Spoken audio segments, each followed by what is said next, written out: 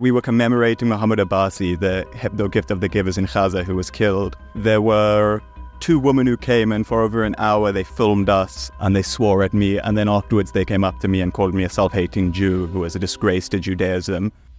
Comrades, we talk to tons of experts when we write an episode here at Politically Aware. But we only get to show you tiny bits of their great insights. So now we're letting you in on the whole thing. This is the Politically Aware podcast. Let's get away.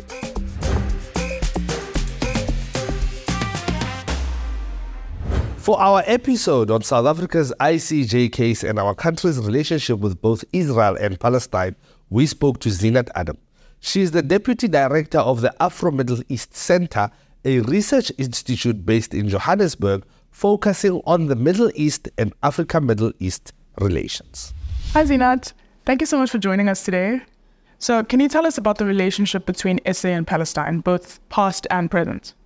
Historically, both countries had developed settler colonialism around the same time in 1948. This was when Israel was officially formulated and when the institution of apartheid was installed in South Africa. During that time, the apartheid government of South Africa and the apartheid government of Israel had shared a lot of policies in terms of the subjugation of the native people of the land. So rooted in the apartheid mentality of settler colonialism, people were brought from outside of the region and established into Palestine while displacing the native people. In 1948, it was what we call the Nakba, which is considered by Palestinians as the great catastrophe. More than 531 villages were razed to the ground and people forcibly displaced to move into enclaves such as Gaza, away from the original places of abode. With wars during 1967, Israel annexed even further land, and since then there has been a gradual yet consistent introduction of settlements in the areas that are supposed to be free Palestine, continuing the occupation of the Palestinian people and including the building of walls and security infrastructure that completely disenfranchises and deprives the Palestinian people of their right to self-determination. Similarly, we experienced that during apartheid, and we saw what the kind of settlements that were created in terms of Bantustans did to our people. And that continued up until 1994. South Africa reached its freedom at that stage, and Nelson Mandela has famously said that the freedom of South Africa cannot be enjoyed until the Palestinians are free. So since 1994, that has been our policy of supporting in solidarity with the Palestinian people for their freedom as well. In the last few years, several international organizations, including Human Rights Watch and Amnesty International, as well as several UN organs, have identified and expressed that what is taking place in Palestine is absolutely a system of apartheid. So what does the ICJ ruling mean for South Africa and its place in the world? What we saw happening in the 111 days was a genocide, ethnic cleansing, and the deliberate attack on civilian infrastructure, including hospitals, schools, mosques, churches, indiscriminate bombing, carpet bombing, including in areas that were designated as safe zones. And so we couldn't sit back and allow this to continue. And South Africa sought refuge in the international instruments such as the Genocide Convention, and then applied to the International Court of Justice on the 29th of December. And as early as the end of October, President Cyril Ramaphosa and our Minister of International Relations and Cooperation, Dr. Naledi Pandor, had begun making statements that this is something that is allowing for the killing of Palestinians en masse without addressing the rules of engagement, without ensuring that humanitarian law is protected and that Palestinians, civilians, are protected. It is also a way in which South Africa is holding the rest of the world accountable to the global governance structures, to say that we cannot abandon the international order that has been created over decades, and that these courts were developed with the intention of preventing genocide. It began in response to World War II. It began in response to the Holocaust, and yet we haven't instrumentalized those organs in order to ensure that that never happens again, that genocide never takes place again, that ethnic cleansing never happens again, and that discrimination on the level of apartheid is eliminated. And so in utilizing the court, South Africa has really emphasized the need for reform of the global governance infrastructure. Okay, so what are the potential negative implications for South Africa's relationship with the West, because of our case of the ICJ? South Africa has indicated that they will continue to support Palestinian liberation within the parameters of a two-state solution, with the understanding that issues such as the right to self-determination, the right to Palestinians in the diaspora returning, and the right to Palestinians having their own security and state infrastructure would be imperative to finding peace in the Middle East. Some of that resonates with countries in the West, but most of them, including the United States and the UK, have a great affinity for Israel and have been supporting the white settler colonialist project by Israel in the Middle East. They have been vehement in and adamant in their stance that the position South Africa has taken is antagonistic, is something that is going to not produce a peaceful settlement. But South Africa has been firm in its stance. This has been in muted diplomatic tones, but the message has been passed that there may be economic repercussions, there may be other repercussions for South Africa. But South Africa has stood firm in saying we would like to see the United Nations performing at a level that is protective of the lives of Palestinians that are at risk. And we have not seen that up until now. The United Nations is paralyzed and compromised, particularly at the Security Council level, where the United States has used its veto power to protect Israel and to endorse and give Israel carte blanche to the kind of atrocities that it is committing and perpetrating in the name of self-defense. Now, there has been a great level of frustration in the Global South that there has been some delay in prosecuting leaders where war crimes and crimes against humanity have been known to have been committed. Palestine has also approached the ICC. South Africa had previously on the 2009 Operation Cast Lead approached the ICC to have members of the IDF prosecuted for crimes against humanity and for war crimes, and yet there has not been movement at the ICC, noting that the ICC is an independent court, whereas the ICJ is the world court attached to the United Nations, and it is the pioneering and precedential court of the world. And so by South Africa leading its case at the ICJ, it was significant that it didn't stop at the ICC and that it looked into the laws on genocide and on the convention. People recognized that the South African team was absolutely meticulous in their undertaking and were able to address questions that the court may have had long before the court even had an opportunity to develop those questions. Thank you so much for your time. Thank you so much for inviting me. I like the way you guys do the Politically Aware program. It's so vibrant.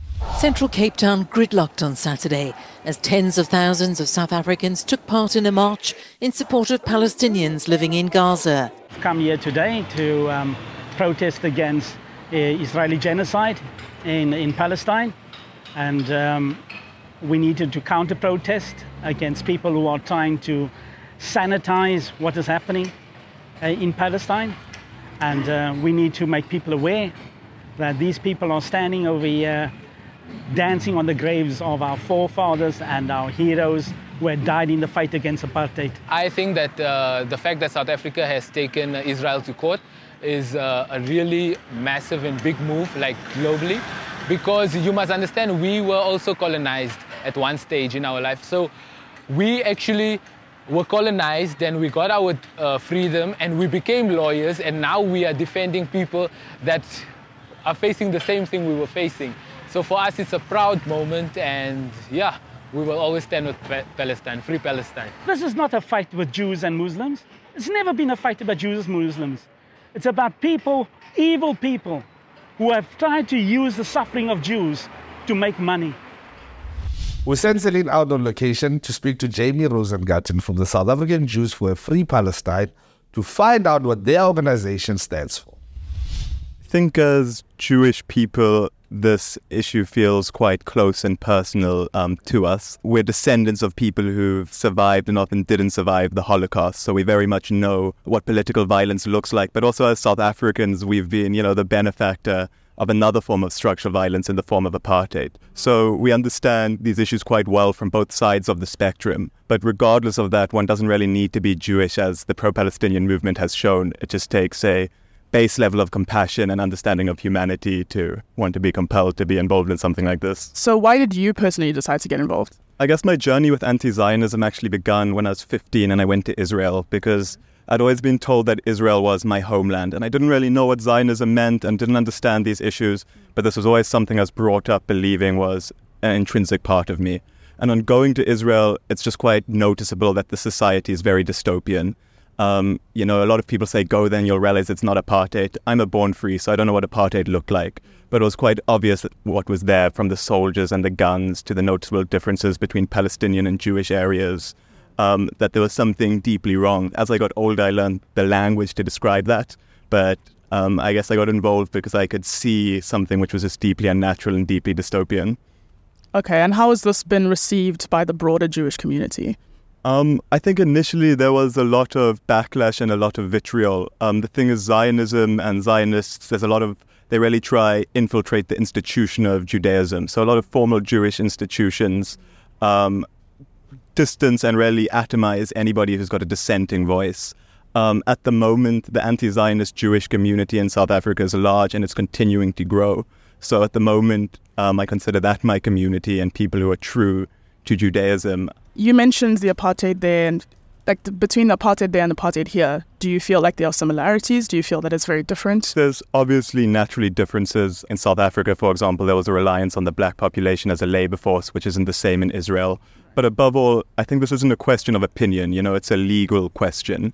And fundamentally, according to the United Nations, Israel is an apartheid state. You could look at the laws. There's laws in terms of anti-miscegenation, so people of different religions can't marry and gain citizenship.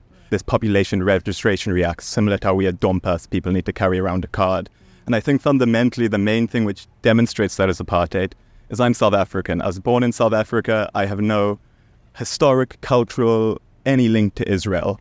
But because I'm born Jewish, I can travel there, I could move and live on land where people I know, many of my friends who are Palestinian and born there, cannot do. And I have more rights than they do, which, in simple terms, away from the legal stuff, is really just plainly apartheid, Have you experienced any pushback from your stance? Yeah, I've experienced significant pushback. I think it's a tactic that Zionists want to do, is they want to make Israel seem like it's a Jewish issue, when it's got nothing actually to do with Judaism. It's a political issue, an issue of settler colonialism. But what that will mean is if Jewish people are anti-Zionism, because there have been anti-Zionist Jews throughout history before Israel was even conceptualized through its conceptualization to now. But they'll try individualize them, they will try vilify them and get them into a state of silence. So I've received a lot of that, but it's constantly when somebody finds out you're anti-Zionist, they'll say, but you're not really Jewish, or you're a self-hating Jew, or a lot of questions which are just implicitly undermining your Judaism. I think in addition to that, there's the more explicit examples. Recently at a protest outside Cape Union Mart where we're encouraging a boycott since they support the IDF, there were two women who came and for over an hour they filmed us, they swore at us. That same day someone spat at us. And we were commemorating Muhammad Abbasi, the gift of the givers in Gaza, who was killed. As we sang, long live Muhammad Abbasi, long live the gift of the givers, they jeered and they laughed and they swore at me. And then afterwards they came up to me and called me a self-hating Jew who was a disgrace to Judaism, and got into a lot of very personal attacks. We're in a big election year, and there is this theory that it's very convenient that South Africa is taking this to the ICJ. What are your thoughts about it? Well, I think politics is a dirty game, and it's very often not just one thing. I think we need to be upfront that there's a lot of political grandstanding, and a lot of political parties realize that the issue of Palestine can get them election points. So that's definitely a motivation. With that said, the reason behind that is because South Africans from all tenets of society have a strong connection with the people of Palestine because of our history of apartheid and because of our history of settler colonialism. And what are your hopes for the future? My hopes for that is from the river to the sea, that there will be one free Palestine where all people, regardless of race, regardless of religion, can live together in equality. There was a stage when it looked like a one unified South Africa was impossible, and although our country is fraught with issues and we still are grappling with the lived legacy of colonialism, we had the capacity to freedom dream. So that's my hope for Palestine. And I think on that, just as Mandela said, our freedom is incomplete without the freedom of Palestine. The freedom of Palestine is incomplete without the freedom of South Africa. So the fight for a free Palestine is a fight against the lived legacy of settler colonialism in all its manifestations, both in Cape Town, where we are, and in Palestine. Thank you. Thank you for sharing. We also spoke to Dr. Vanessa Farr, a senior research fellow at the Sheffield Hallam University. As someone who's lived in both apartheid South Africa and Palestine, she's uniquely qualified to speak about the comparison being drawn between the two. Having been in and out of Gaza several times safely in the course of my work, but you go through 13 different military checkpoint processes, of which the last 5 belonged to Hamas, but the first 7 were Israeli. And I'd been in and out of Gaza several times, and then Operation Cast Lead started at the end of December 2008. And then early in January, after the bombings stopped, I was one of the first people in my team to go back into the Gaza Strip. And again, I was driven around in an armored car, and I saw what the Israelis had done, which included things like they had uprooted all of the mature orange trees that Gazans had lovingly looked after for decades by then. Palestine used to be the biggest exporter of oranges into the world, actually, before the foundation of the State of Israel. So the Israelis had destroyed all the agricultural land. The thing that shocked me most was that they had carefully driven these tanks through the corners of the house where they knew people's kitchens were. So there were whole houses that were still kind of standing, but the area where the kitchen was had been destroyed. And I didn't really understand why until I was chatting to one of the women who was, trying to cook some food for her family over an open fire. She said, they don't want us to have any comfort. They don't want us to have any pleasure in life. This was at the same time as Israel had done things like ban the import of pasta into Gaza. Remember that Israel decides what goes in and out of Gaza, and has done for the last 16 years. And one of the things they banned was pasta because they didn't want people eating comfort food. Someone had said, well, it's a comfort food. At least as a white South African who grew up in apartheid, I knew just how mad white body supremacy really can be. So how is Palestine drawing parallels with apartheid? What are the pros and cons of this comparison?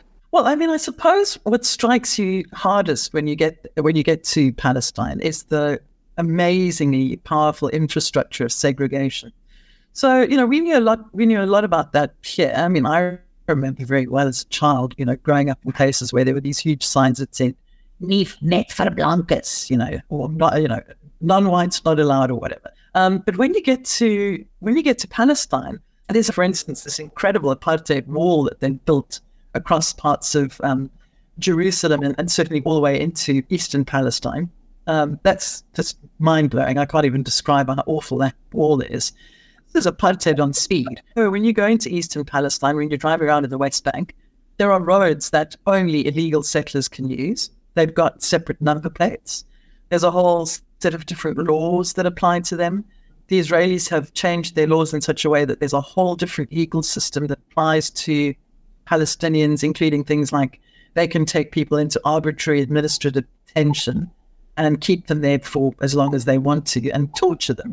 And, they will arrest tiny little people, 2, 3, 4-year-old people are being arrested and taken into custody.